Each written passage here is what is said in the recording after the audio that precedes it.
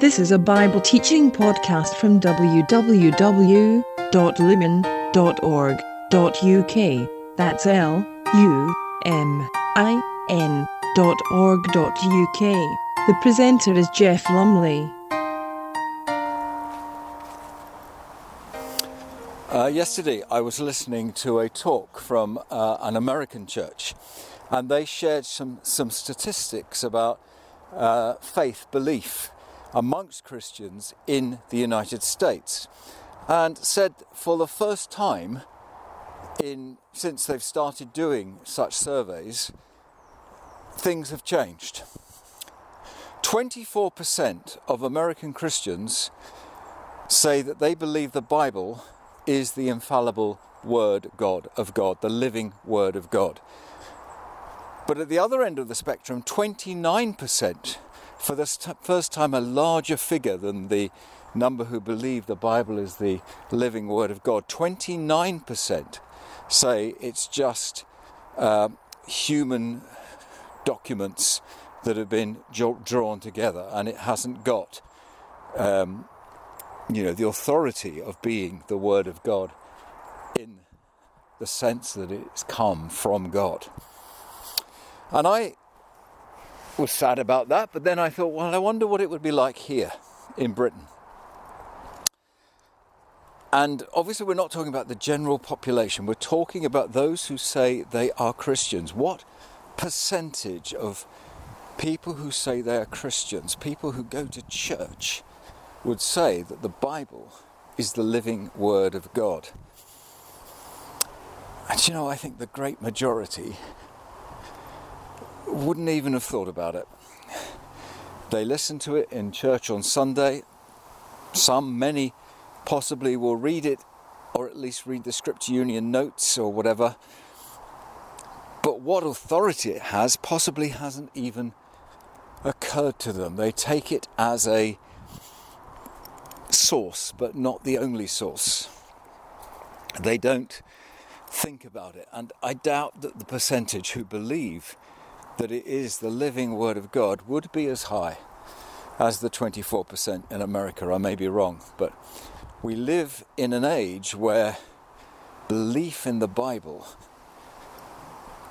as the living Word of God has all but been extinguished. I know, talking to some people recently in a local church, that you will talk about the Bible, you will talk about what it says, and then they will say things like, oh, well, this is what I think, and that's the end of it. And it's not, I'm comparing what I think with the Bible. It's, the Bible is an opinion, but I have mine, and that's as far as it goes. I know what I think. I'm not going to be influenced or changed by saying that something else has authority over my thinking. I've just finished reading the biography of James Hudson Taylor. Born in 1831, died in 1902, so 120 to 200 years ago is his lifespan. James Hudson Taylor, as a young man, heard the call of God to go to the lost people of China, to the heathen in China. Up to that time, there were missionaries in China, but they were in the ocean ports, such as Shanghai. They didn't go further inland. It wasn't even legally possible for foreigners to go inside China. There were the ports, and that was as far as it went. But Hudson Taylor believed he was called to the great masses of Chinese millions inside the nation. And he believed God had called him, so he believed God would enable him. And off he went. And for the next 50 years, he continued as a missionary in China, but he also often came back to Britain. He travelled to America, he travelled to Germany, Australia, other places, and he called others and built up a large mission, China Inland Mission, to the people of China. But the thing about him and the thing about all the others were that they took the word of God literally.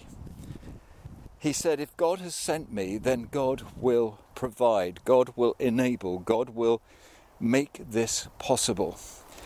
And they didn't have other missionary organizations had appeals. He never made appeals. He didn't do that. He simply went. And in going, he went with faith. There were times when there was no money.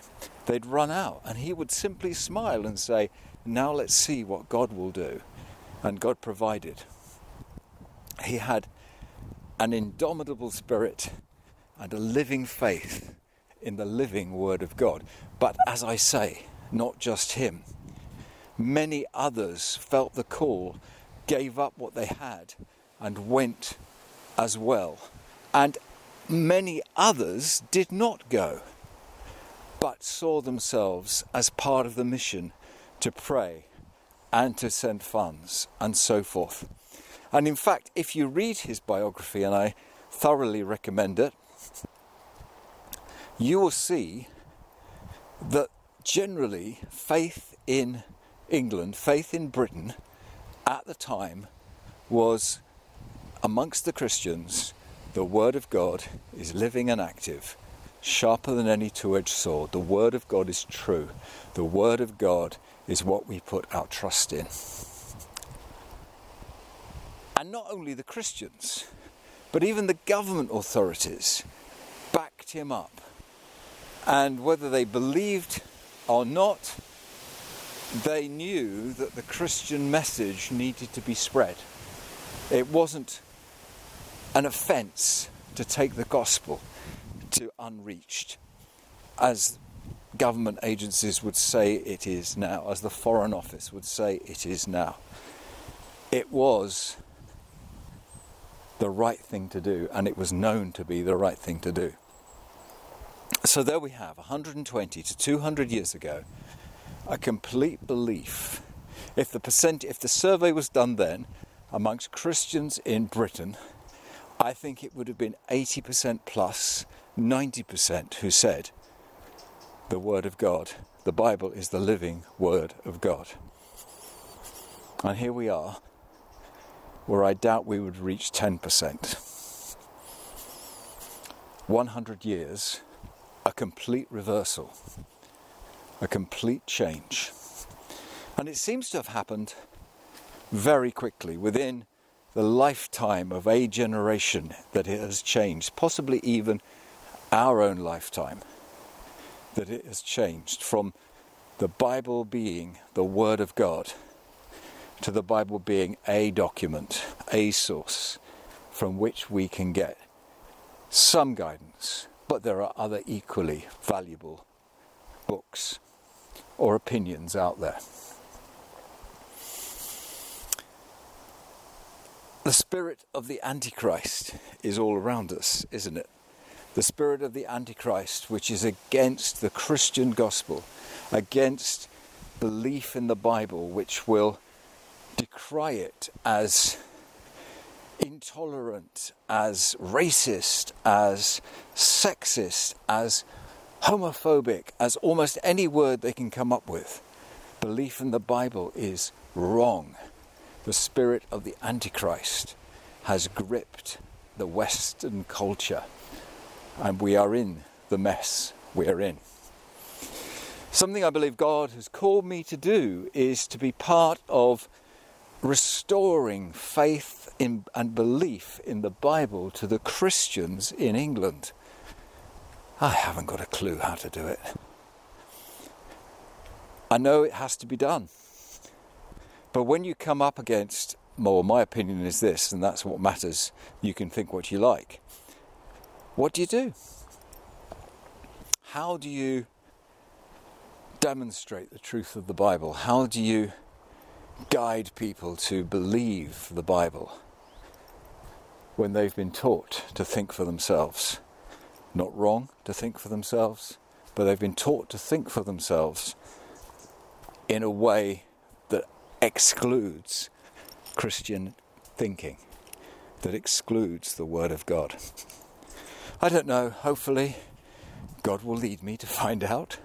But the fact of the matter is, we do live in a world where the Christian gospel is completely muddied because so many of the people who say they believe it, teach it, stand in a pulpit, do not believe the Bible is the living Word of God, and therefore will take or leave different bits of it, so that one Christian says X and another contradicts by saying Y, because one believes this bit and one believes that bit, but none of them take it as the Word of God. Don't want to be depressive. Read Hudson Taylor's life. Get excited about what happens when Christians stand on the Word of God. And just read the Bible believing it is the truth. That it is the book about the one who is the way, the truth and the life. It is his book. It's about him. And it's reliable. And it's trustworthy. And put your faith in it. Thank you for listening. He lived for you. He died for you. How can you doubt that he's forgiven you?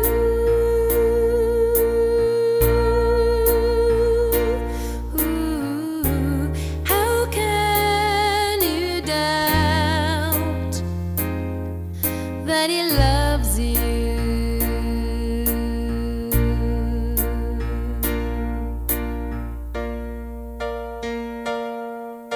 The music is by graceforall.wordpress.com. Thank you for listening.